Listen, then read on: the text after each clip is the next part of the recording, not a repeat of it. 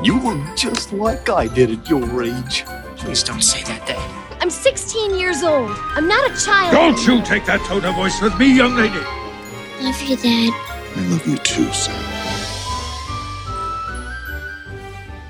You're listening to Honey, We Made a Disney Podcast. Two friends since first grade, now dads reliving the Disney movies we grew up on with our own kids. I'm Eddie Ferguson. And I'm JB Wagner. And on today's episode, we brush up on our late 90s cliches as we review I'll Be Home for Christmas in the middle of March. But first, Eddie, how's you and the family doing? How's you and the family? Did you say use in the family? Use in the family. How use in the family doing? I felt like that I was is not back, a 90s cliche.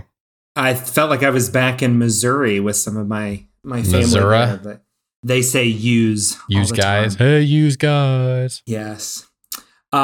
We are doing great. We are in a constant loop between Moana and Moana and Moana. Ooh.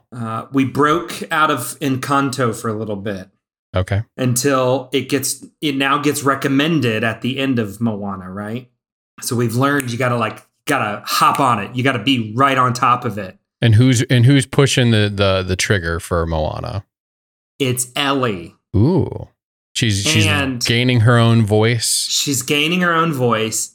And she's at this phase where she's got, just all these little curls. The teeth are in, but they're still like these little tiny baby teeth. And she just grins up at you and she goes, Moana, Mana, Moana. Mana. And you're like, I can't say no to this. I can't say no to this whole face. Until like this afternoon, Sarah and Lewis were off on a little adventure. So I was like, okay, just her and I. Asa was taking a nap. We're just going to enjoy a movie together. And so, of course, I let her pick. And, of course, she picks Moana. Yep. And the second it ends, she's like, Moana again? And you're like, no. No. But okay. But it is funny to see her get like her own voice. Mm-hmm. And then right before bedtime, they were asking, can we watch one thing right before we go to bed? And I was like, okay, we'll. And of course, Ellie asked for Moana, which was much longer than what we were expecting or anticipating. And Lewis really wanted to watch Mickey Mouse shorts. And so he made the strong case to her for Mickey Mouse shorts. Make the strong case. Well, they've got to work these things out. They've got to arbitrate their own decision making. Yep. So he did a good job, and we watched some. So he won the Mickey argument. Mouse shorts. He won the argument. She was happy. The second she saw that Minnie Mouse was on there, she was all smiles and ready to go. Completely forgot about Moana. Mm-hmm. Until tomorrow. When it will come back around. Don't get me wrong. I think Moana's fantastic. It's great. It's one of my favorites. Solid. It's just such solid storytelling. The directors are Ron Clements and John Musker. You know them from such great films as Little Mermaid, Aladdin, Hercules, Treasure Planet, Princess and the Frog, and of course, JB's favorite, The Great Mouse Detective. Do I not love The Great Mouse Detective? Why would you solidify me, like call me out on that? I know it's like your favorite. You had Great Mouse Detective bed sheets as kids, so. Bed sheets. I do remember that. One of your favorites. Very, very vibrant bed sheets that we will move on from quickly, as I am a little self-conscious about my bed sheets. But anyways, Eddie, there's a couple movies that came to us through Disney Plus this week. One that I'd forgotten was coming to Disney Plus, and another highly anticipated because you can't get it anywhere else in Pixar movies. Which one would you like to start with? Let's start with West Side Story. Okay. Spielberg. Spielberg's West Side Story, reimagining, remake, whatever you want to call it. They keep trying to say it a few different ways. This was a remake of the 1961 classic. I think, that's, I know that gets used a lot, but the 1961 version is pretty well solidified as one of the greatest movie musicals of all time. It won Best Picture. It did. It won Best Picture that year, and Rita Moreno won Best Supporting Actress for her portrayal of Anita.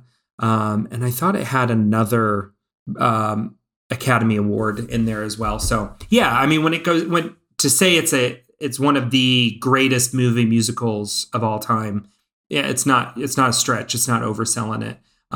So when it was said that Spielberg was gonna remake it, it was like, oof, if anyone else were touching this, I think everybody would have been a little nervous. Yep. But because it was Spielberg, and he has long said, one of the last remaining big things he's wanted to do in his career is a really big movie musical. And man, did he pick a humdinger to be his first musical. So West Side Story, the 2021 version, it is up for 7 nominations for Oscars, including Best Picture and Director, Supporting Actress, Cinematography, Production Design, Costume Design, Sound. Kind of takes all of some of the major categories that you would expect, other than editing. Editing is not in here, which is usually a harbinger for what's going to win Best Picture at times. Though a lot of times they overlap Best Editing and Best Picture usually. And that's surprising because it's got really good editing. So what's interesting is as we were about to start the movie, because I saw it we just watched it last night together, my wife and I, it starts up and she's like, hey, have you seen the original? I said, no, I actually haven't seen the original. She literally stopped it during the credits. And she was like, you could see her like doing the math in her head. Like, should we stop this right now and try to watch the original? And she was like, do you want to go back and watch the and you can see her like wanting to watch the new thing, but also like, is this going to ruin it if this movie sucks? And then I don't want to watch the original and anything. I was just like, let's just go for it. Let's just venture down this road. We're already right there. Just click play. And then we went on with it. I have very distant memories of watching the original. It was not one of our favorites. But so if I had seen it, it had maybe been once. It was no 12 Brides for 12 Brothers. 7 Brides for 7 Brothers. No, that is on holy ground in my mother's DVD collection. So yeah, I don't have a firm grasp on the 1961 version. I know the music really well, and I think anybody who has taken a high school literature class understands the story from Romeo and Juliet. A lot of overlaps with Romeo and Juliet. Yeah, I mean, it is clear. I mean, it was based off of Romeo and Juliet. It was a reinterpretation. So how did you feel now watching the new one, how it lived up to the original? I mean, it definitely does. It doesn't have the guys running around in obviously darkening makeup to make them look like they're Puerto Rican. Like the original cast actual Puerto Ricans, or they cast, Rita Moreno is Puerto Rican, but many of the other guys of the Sharks were not Puerto Rican, but painted to look Puerto Rican, which doesn't age well. It didn't look well then. It's not the way 2021 would go. No, definitely not. This was, man, it has been a long time since I have watched a Spielberg movie, or I think a movie of his directorial caliber. And man, it's stunning.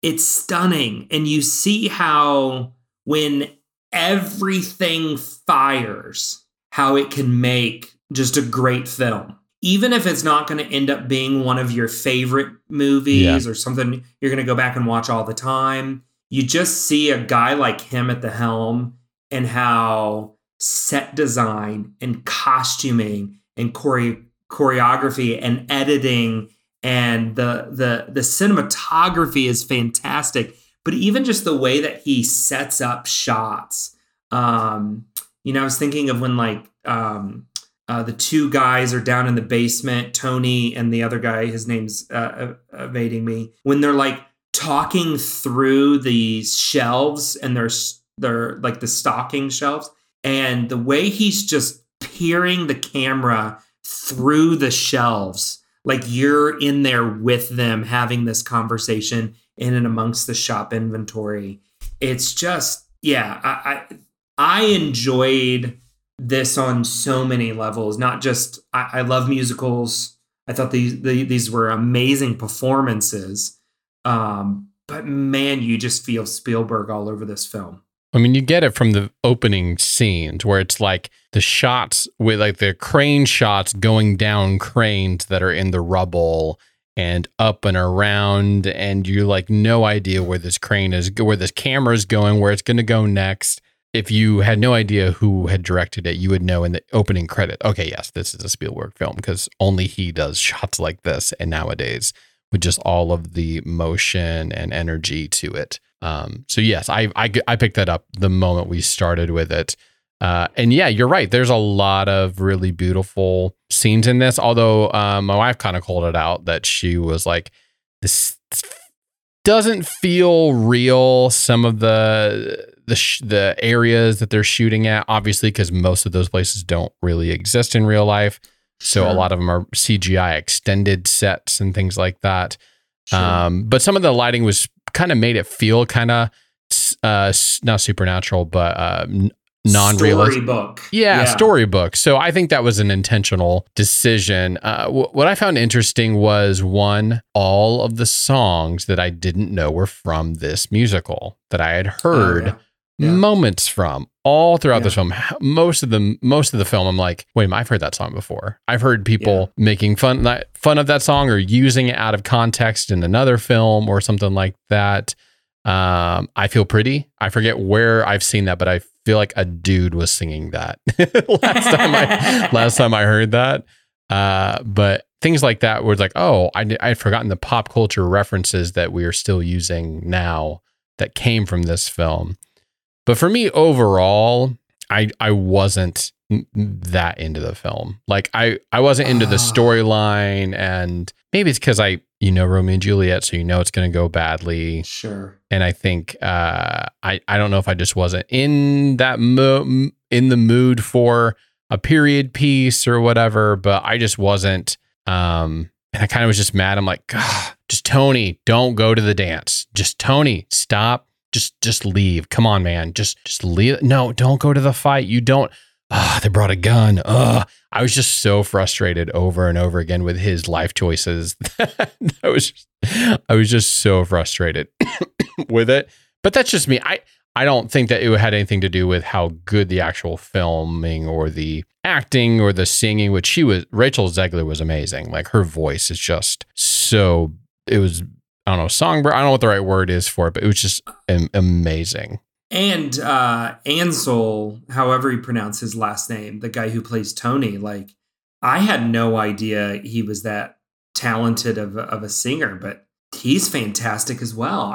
Honestly, all of them, like the singing was phenomenal in this. I really, really enjoyed it. So do you think it is going to make it? Like, do you think it's going to clean up at the Oscars, or do you think it's going to be one of those, a lot of people nominated it, but still at the end, probably not going to do it for people? I think the lady who played Anita, she'll win Best Supporting Actress. And she was in the original. No, so Rita Moreno, who plays the shopkeeper, she was Anita in the original. Right, that's what I was talking about. You said you were saying somebody else, Rachel Zegler. Yeah. Who played Maria? Yeah, the lady who played Ariana DeBose, who plays Anita in this. Exactly, Ariana DeBose. She's nominated for Best Supporting Actress and is the heavy favorite to win. And I think everybody would be shocked if she did not. Okay. Yeah. It's hard. This is a really good film. It's probably the best of 2021 that I've seen. Up there, and man, it's so hard because it fires on so many levels. I think it'll clean up a lot of the technical categories. Could see that. I don't know if it'll have enough to win Best Picture or Best Directing. I would love for it to, though. I'm torn between. I'm not torn. I enjoyed the experience of King Richard more than this.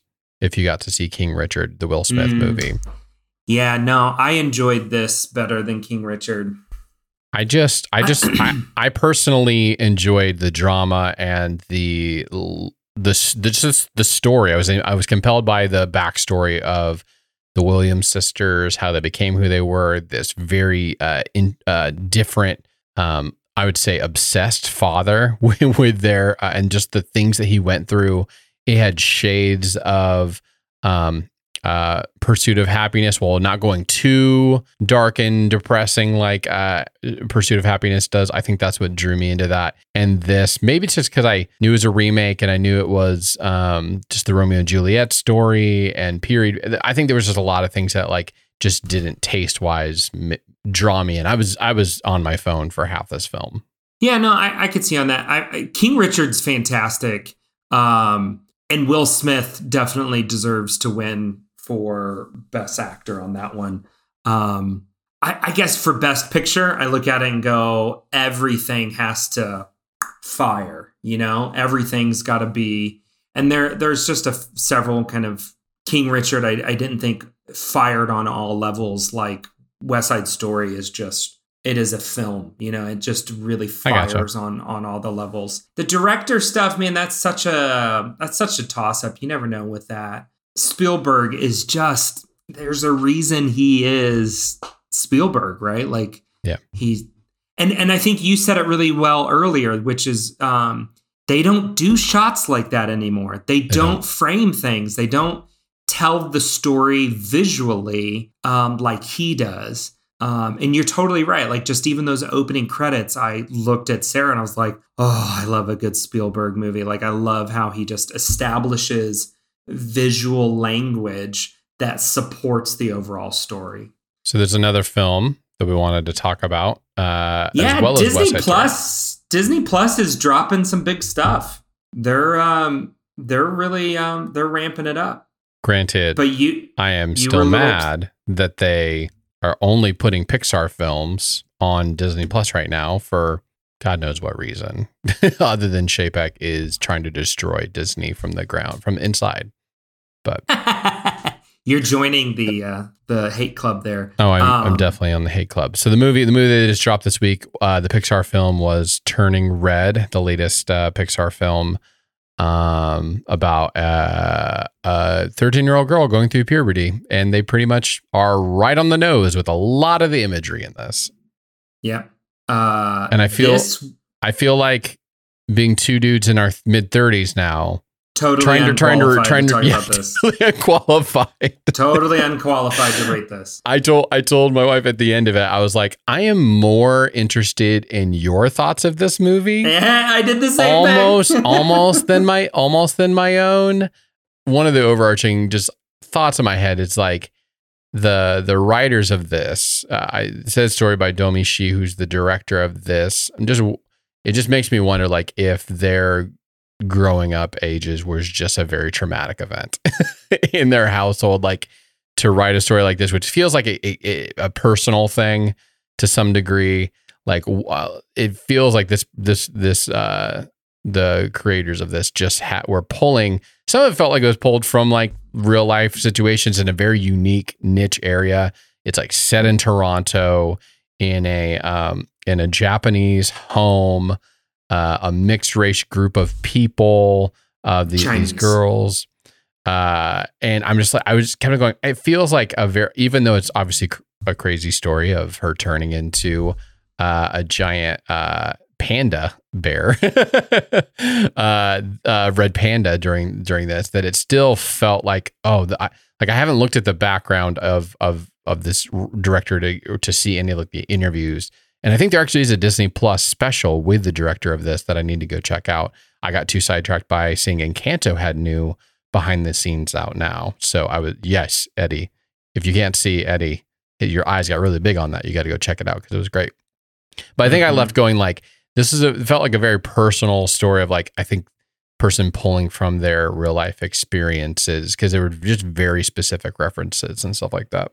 Yes. No, this is pretty autobiographical.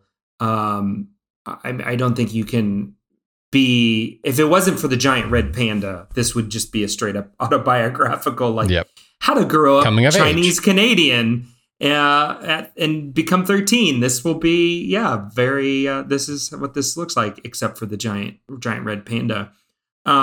This is, all other things aside, like just setting so many things aside here. I think this is, though, what makes Pixar Pixar. I go back to something Brad Bird said, I think in the making of like The Incredibles. I remember him saying, animation is not a genre. Animation is a medium.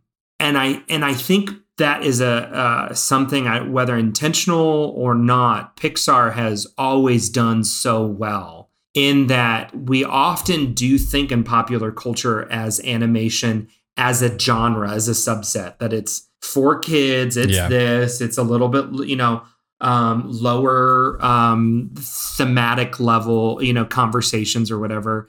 And Pixar, and especially of late, right, with films like Onward and Soul and now this, that you get these hefty conversations done in an approachable medium. And they are just trying new things. Like, this is a story that I think if it were on paper, I'm like, what? No. How did they greenlight like when I this? first, Yeah. Now, who agreed to greenlight this? Well, of course, it's Pixar, and Pixar's willing to tell bold stories like this. Yes, and it's interesting as I'm just thinking of the last few Pixar films. None of them are remakes. They're all fresh, new stories. Soul, Onward, Luca, Turning Red. None of those. They're all very niche. Isn't even the right word. They're set in like Luca, set in this very specific type of Italian city. Toronto, the Turning Red, set in Toronto specifically. Yeah. Not even in like a predominantly Asian culture. It's like it's a subset of Toronto. Right. You've got Onward. Obviously, it's in its own. But I don't know. I'm trying to think of any of these films. I was like, Soul, I was very interested in the concept of it. I was very drawn in by, what are they going to do? This is kind of like Inside Out. What are they going to do here? It's very world building to some degree. And even Onward had a little bit of that, but Onward looked so quirky from the trailers and stuff. I was like, I don't know how I'm going to feel about watching this. But now Onward has become one of our favorite films since then. And we also liked Luca as well. I don't know that this film is going to have my daughter actually, strangely, even though she's only 2 years old, likes this film mostly because of the big red panda. But I don't think that this film, for us at least, is going to be a rewatchable. Even talking to my wife, she's like, I'm not really, didn't really connect with it as much. That was the same response that we had. There's a lot of approachability, no matter who you are. Especially the early 2000s reference, like Four Town, setting it as oh my gosh, that was hilarious.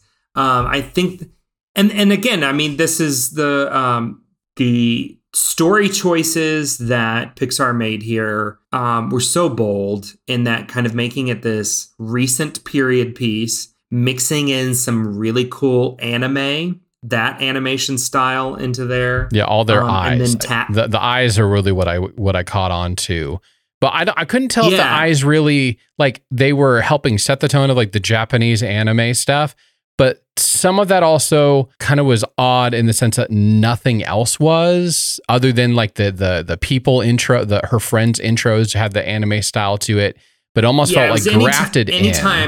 Anytime she stepped into exposition is when the animation style turned a lot more anime. But the rest of it felt like Pixar. So that's where I felt like they could have gone farther in the anime. Like I enjoyed the little flourishes of it, but they could have gone even farther with some of it. Sure. I think not that they'd have to go all 2D or anything like that, but I felt like they could have leaned even heavier because the rest of it feels like a Pixar film that you kind of know and enjoy. Maybe that's why they didn't do as much, but we agree with what you guys are saying. Really good. I think we will watch this again sometime. I just don't think that this is going to be one of the favorites, something we go back to frequently. It had some funny moments. It was a really interesting story, but overall, I don't know. I appreciated what they were trying to do, though. I applaud just kind of bold storytelling like this. And speaking of bold storytelling, the episode that the movie everybody's here for, some very bold storytelling, breaking barriers, trying new things. Oh, wait, no, it doesn't. It is just another 90s JTT film. It is a formulaic. Yeah, no. Oh, goodness. The movie we're talking about, which you probably clicked on to listen to this, unless I added some of the other things in the title as well. Still debating that. But the movie that we're talking about today is, yes, we were talking about this in March. It is I'll Be Home for Christmas. Cue the Disney sound effect.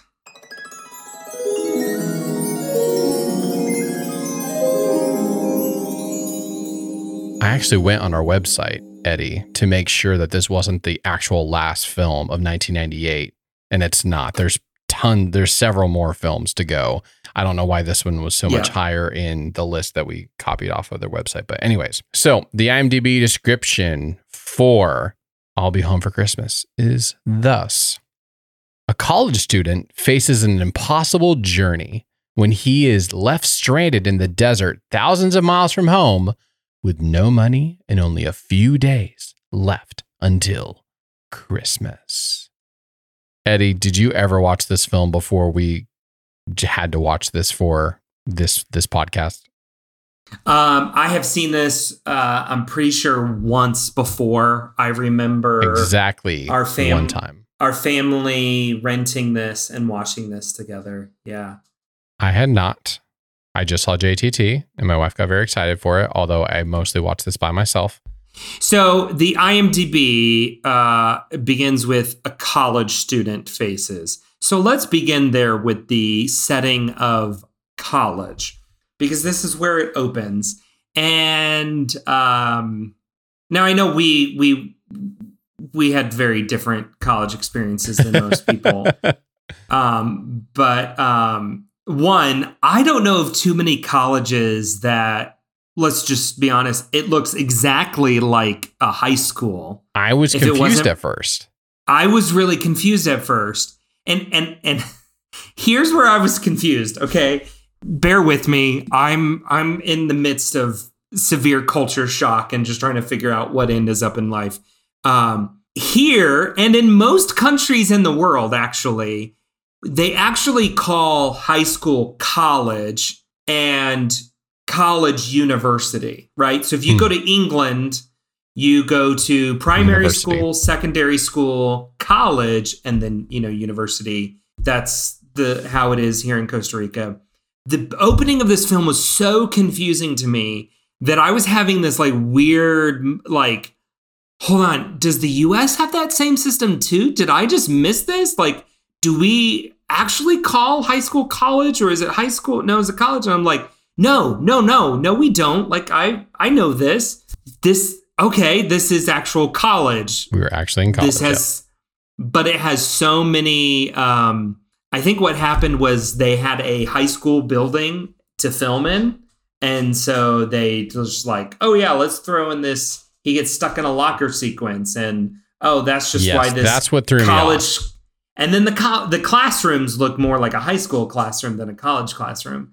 But yeah, it just kind of that threw me at the beginning. It took me a little while to get into it. Plus, they all look, and maybe I'm just, almost 35, but they all look like they're in high school. They don't look like high schoolers. They look like movie high schoolers. Because there's a difference. There's a difference because... Please explain the difference. I want to hear your full analysis of air quotes, movie high schoolers. Rarely ever does Hollywood hire the exact same age actors to play the roles of the people that they're supposed to be playing, especially when they're younger. Normally, they try to get older actors that look like they can pass for younger because they are more mature, can have more emotional range, and usually just better. They're normally better.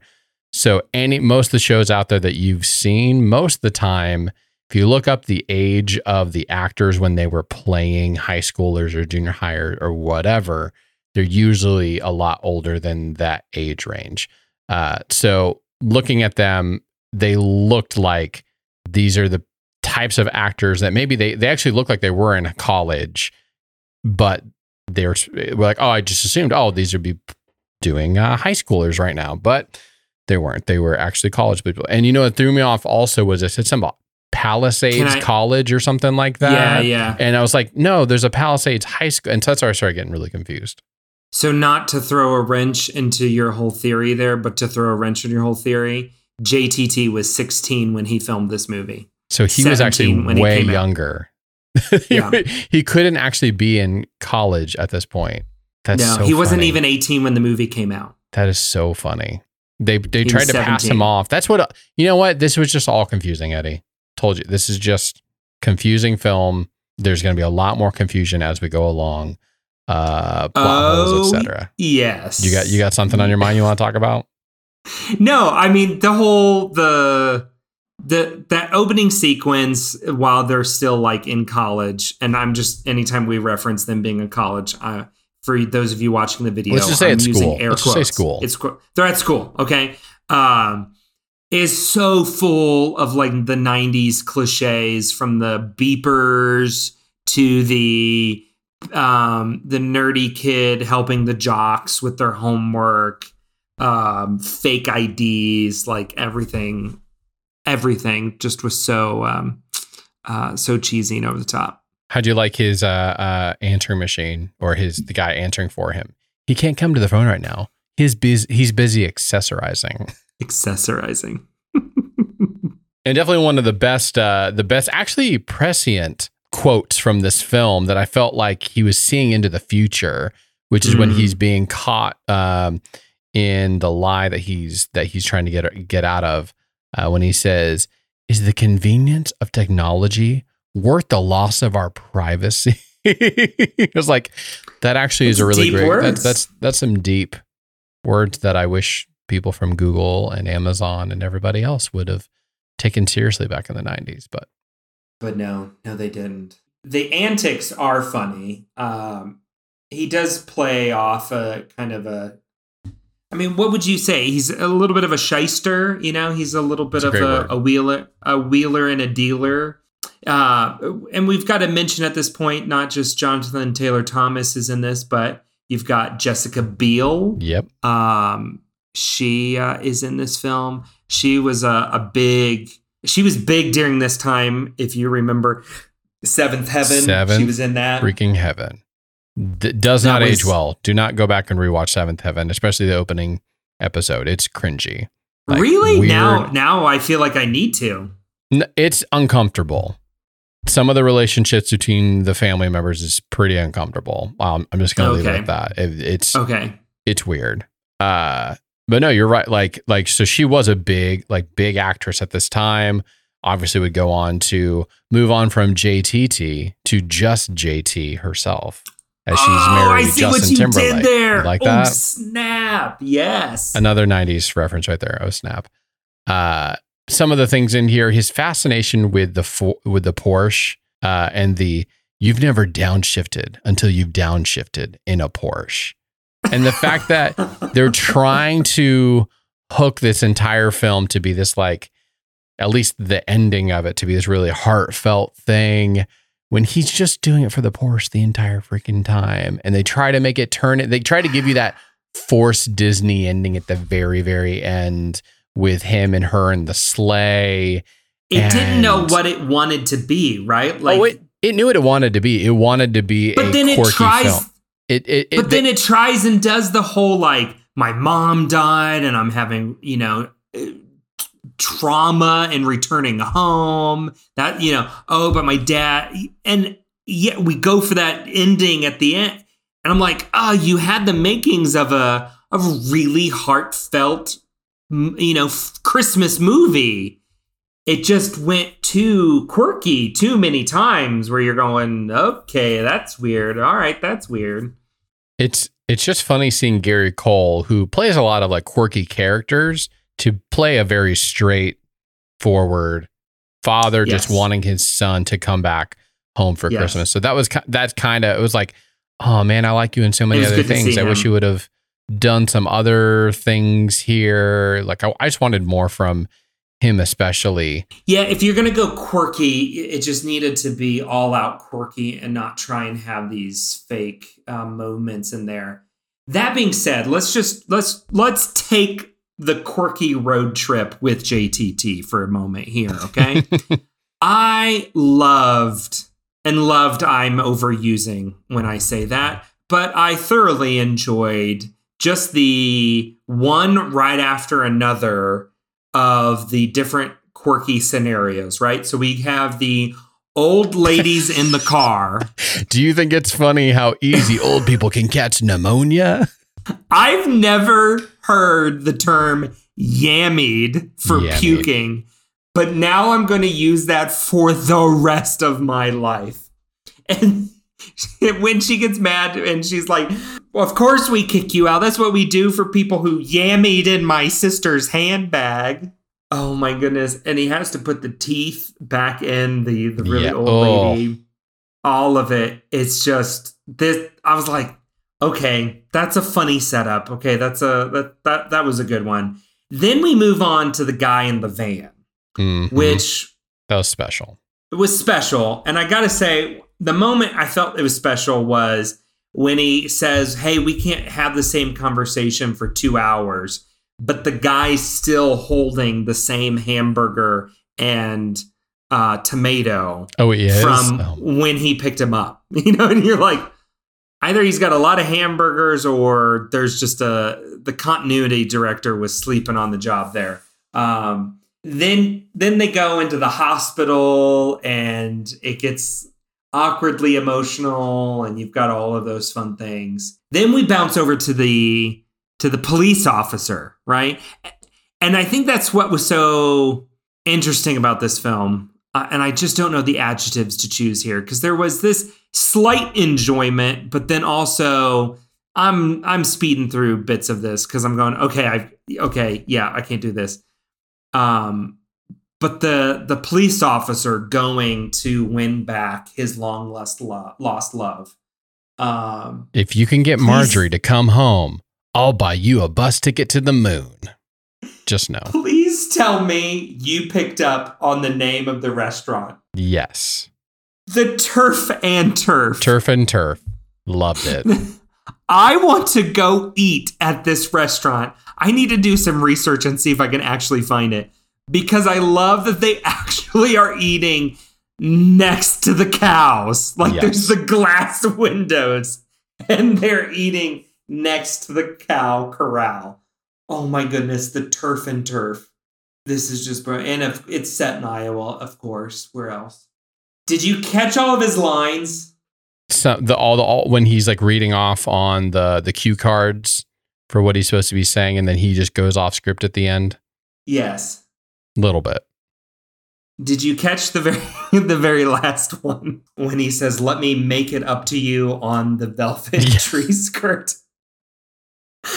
Just like, oh, what is happening here? Not interested in that. No, I'm like, I don't. This is where I'm like, I don't understand if this movie understands what it's trying to be here. It doesn't. Because it definitely, it's just got some moments. It's got some risque moments here. Oh, Marjorie. Oh, Marjorie. It really didn't feel in the majority of the time like a Christmas movie. Like the majority of the film had nothing to do with Christmas other than he was stuck in the suit. He's stuck in the Santa suit. If he wasn't stuck in the Santa suit, and that makes me wonder, like, how did this get written? Did this get written as just a crazy road trip and then they were like, we got to set around the holidays. We need to, if we could make this come out at the Christmas time, we could make a lot more money. Can you rework this? I mean, I think that they could have easily rewritten, like thinking of it, like any Christmas element to it could have been grafted in at the end. Even the reason why, because he could have just been like, hey, you need to come home by such and such a time for fill in the blank holiday, for fill in the blank whatever reason. And it said, by the way, I'll give you the Porsche if you're here. And he would have, could have been family reunion, could have been Groundhog Day, Labor Day, St. Patrick's Day, just for you, Eddie. Thank you. This week, Thursday. I'm with you on that. I don't think they needed any of that. Speaking of didn't need it, were those trained vultures? Those look like real vultures, and they're like right next to him. Now, granted, there could have been like stunt doubles and stuff like that. I'm like, these are real vultures that are like walking around. Like, I didn't know you could train vultures to do anything. I'm so it was guinea pigs in the previous, or the groundhogs in a couple episodes ago, and now trained vultures. Disney, your animal training department is on fire right now. On fire. And maybe it shouldn't be this on fire because I don't know the trained vultures added much to it. But anyways, can we talk about the couple things that don't make sense? One, the geography. They're going from Southern California to Vegas. To New York. To Vegas first. Sure. Then they go to Nebraska. And then it's Iowa, Wisconsin. They're going a northern route that's higher than New York City. Like, why wouldn't you go straight across middle of the country? If you're going, well, we don't know where. Well, we're assuming New York, because he flies into JFK and is there within an hour. That would make sense though, because you've got 80 runs across the whole. It doesn't make sense to go from Las Vegas up to Iowa. That's what I'm saying. That's what I'm saying. But from Iowa to New York, okay, you can do 80 straight across. So but if you're going across do country, New York City. Let's just. It's going to route you through Atlanta. What's the? No, it's going to take you Route Indiana. 66. Yeah, it's going to take you up to Indiana. Yeah. So that's what I'm saying. There's no the crossroads reason. of America. Can we just say that, everybody? Indiana, the crossroads of America. Mm-hmm. And also, wait a minute, Wisconsin. They go to. I think it makes no sense that it goes to Wisconsin. Even if you went to Las Vegas. Actually, you know what? I'm looking at this right now. If you go the northern route, which is only an hour difference, Eddie, by the way, an hour more. Go to Las Vegas. You can go to Nebraska that way and to Iowa, but there is no Wisconsin on this trip. You don't go any farther north than Chicago. So what I thought was kind of off actually isn't too off. It's just the Wisconsin route, so I don't feel as bad. But the other part of it that does make me mad is they left him on the side of the road. Like, they were gone on their road trip, and he is trying to hitchhike his way once he gets back to civilization. There is no way that they would have been in parallel passing each other on the road back and forth. Like, when the cops pull him, like he's riding with the cops and they speed past and he like sees them off the corner of his eye. Like, they left like hours, like half a day before him when he kind of runs into them at the thing. That, like, there's no way that they're that in sync on this trip together. Well, it depends on where. We don't know where in the desert they left him. Maybe they left him further east in the desert than Palisades was. I'm just confused. Because it looks there's a lot of Joshua trees nearby, so I was kind of like, well, maybe he's a little further west. But what's not making sense is, so he gets back to the road, he's back to civilization, he sees them at the stop or whatever, and it's like they drive off. Sure. And it's a day. It's like a full day. He's trying to get somebody to help him and nobody does. And he sleeps through the night. And then that's when he gets up to try to go, and he gets in the van with the guy. And then they get the police escort. There's no way that police escort caught up to their car, which would have left a long time ago, let alone multiple times catching back up with each other. That was super unrealistic. to me at least. That was crazy. I have no idea how that was just unrealistic. It dropped me out of it. And I was so wanting this to be a great film, but as unrealistic as stowing aboard a dog carrier to oh my God, New York. The dog carrier to New York. That actually wasn't even the most outlandish thing on here. That just seemed like such a, oh, wait, in our story, we've left him in Wisconsin. We need to quickly get him to New York. How are we going to do that? Let's use a prop plane to get him there. And he has to use a secret password for his ticket that was never going to work. I was like, never going to work. She can't buy him a ticket. He doesn't have an ID. He's got to fly. Yeah, come on. For also the sign to run in the Santa 5K run. I was like, why are you running in this? There's no setup. There's no like, oh, you'll win a bunch of money. Maybe I missed that point. And I, okay, good. Okay. Cause I thought I was losing it. I'm like, I don't understand why he's running this. Did I miss a piece of exposition explaining why he went and did that? He just joined him because he was wearing the outfit. I'm like, no, you got to go. Like, why are you running this 5K now? And it's only at the end. Oh, you win money. You win money. And then you have to give it all up. You took it away from the people who need it. You were guilted into giving it up to set up our Christmas ending. And that's where you wonder, like, does he really change? Is this really a character arc? There's zero character arc until that last crash ending. You get that little ending where he's like, it's 5:59, you made it, run in. No. Let's just sit and watch. Let's sit and watch them eat. What? And then she asks, what are we watching? My family. Da, da, da, da. It's just like, no. No, I was like, I feel none of this. This is so cheesy. You want to know the box office numbers for this movie? Please just go ahead and tell me. So it cost them $30 million to make this movie. I would love to know where all that money went, but mostly to JTT. Most to JTT. The film on its opening weekend made $3.9 million. Oh, it tanked. And in its total run gathered $12 million. Wow. So it is. That's why we've never heard of this film, because it was so bad. It was so bad. I just want to read for you because I enjoy some of the critiques, the critics. One critic said, "Neither parent nor child will find any merit in this mess." And then one of my favorites, Roger Ebert, always love his commentary. He gives the film 1 star and described the film as Pleasantville made from antimatter. What does that even mean? He says the film is about people who seem to be removed from a 50s sitcom so they can spread cliches, ancient jokes, dumb plotting, and empty, cheerful, sanitized gimmicks into a world and into our world and time.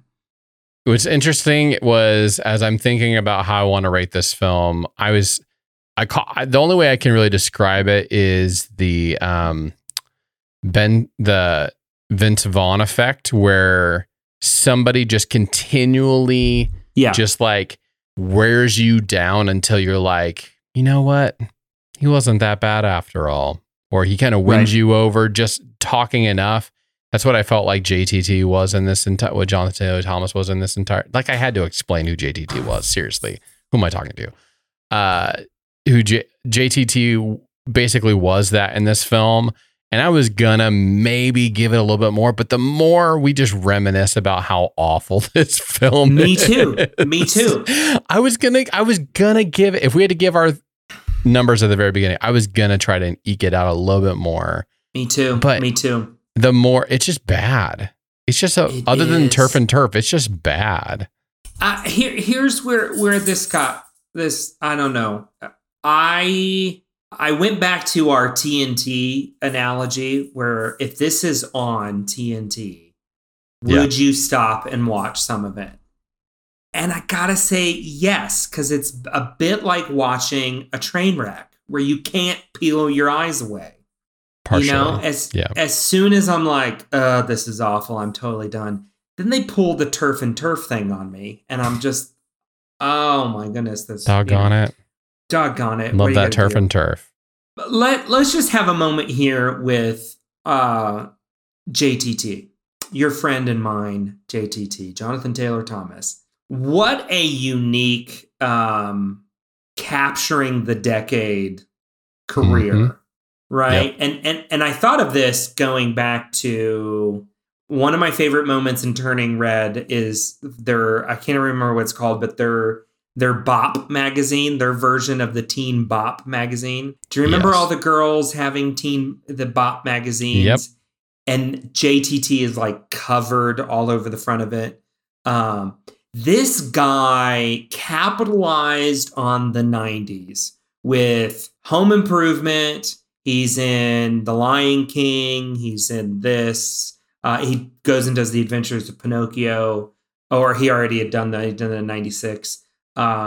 He has just these couple of moments, and then he's gone. He's out. He's done. He took our money and ran. And it's like, I mean, Wikipedia doesn't even have an up-to-date photo of him. Their photo is still from 1998. Yeah, IMDb right now. It's got to be maybe this same year, or maybe a little bit older, like 98, 99. He's 40 now. Mm-hmm. Took the money and ran. I mean, he did it good. Just he get it all done in like a decade. He makes an appearance on Last Man Standing, which I think most of the Home Improvement cast made its. He came back to Last Man. He came on Last Man Standing.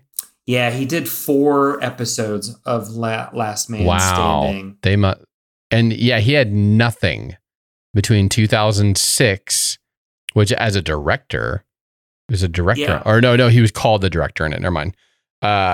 And Last Man Standing, and that's it. Yeah, I can't imagine how much money they had to pull to get him out of there. Smallville, he had a little bit of run in Smallville. Interesting.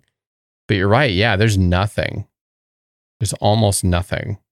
No, he enjoyed his decade of the 90s and cashed those checks and then got out of there, which good for him.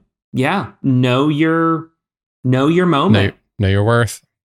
Yeah, and know like, hey, this ride isn't going to last forever. Because there is there are those who can stand the test of time. You know, not everybody can be Joseph Gordon-Levitt. Yeah, but then there are those who you're just kind of like, you've stayed too long. You've tried too much. All right. This movie, this fruit snack rating. Can I just? Now that we have the full list out there, you know, I'm got to compare here a little bit. Tom and Huck, the last JTT movie we reviewed all the way back in 1995. I gave it 3 fruit snacks. You gave it 2. Yeah, and it's definitely lower than that. I would watch Tom and Huck before I would watch this film again. So for that, I'm going to struggling on which there's 2 numbers in my head. The only 2 numbers that are below that. I think I'm gonna give it a 1.5. That's what I thought going into it. That's what I was gonna give it. I'm gonna stick with 1.5 because there's so many flaws, but there is the old ladies. There are the beepers. There's the turf and turf. There's just enough to get it just an extra half. I think I'm gonna give it a 2. Ooh. Just for those good little antics where if this were on TNT, I would stop and watch it. Okay. Gotcha. And I maybe this should be a thing we start adding. I think I would like to see the 2022 Disney Plus version of this. Like, come on, remake it. How's it going to be different? I think it's going to own its quirky craziness. It's not going to feel schizophrenic. Is it still a Christmas movie?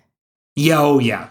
It's a Christmas movie. They probably milk the Christmas side of it even more. They have to, right? Because you can't make, like, anytime there's a Christmas movie now, it's got to be, you got to go full Christmas. Full Christmas. So I think for that, and I want to see that. It won't happen, but I want to see it. Disney Plus, if you're listening right now, you need to listen. You've got at least one taker for a piece of content. Yeah, and I mean that idea though goes back to even when we opened reviewing 2 huge new movies on Disney Plus just within a few days of themselves. And recently Disney even said they're going to, in probably a year, be at such a high quantity of churning out content on Disney Plus that they feel like it'll be enough value to begin raising the price on Disney Plus. Of course they are. Introducing later this year kind of what Peacock has, that kind of ad version of Disney Plus. So that they're wanting to really step it up. So if you really, really want to step it up, Disney Plus, you would do a remake of I'll Be Home for Christmas. And with that, your life has been forever changed by this episode of Honey, We Made a Disney Podcast. Be sure to subscribe wherever you listen to your other favorite podcast. And while you're there, give us a 5-star rating, give us a review, and as always, share it with your best friend. You can also check us out at honeywemade.com, and you can see our full movie list there as we continue to go through all of our Disney movies from 1988 to 2005, including next week's episode when we will review, I'm excited about this, A Bug's Life. Get another Pixar film in here. So excited. Thank you for listening. And remember, let's blow this popsicle stand because I have butt warmers in the sea.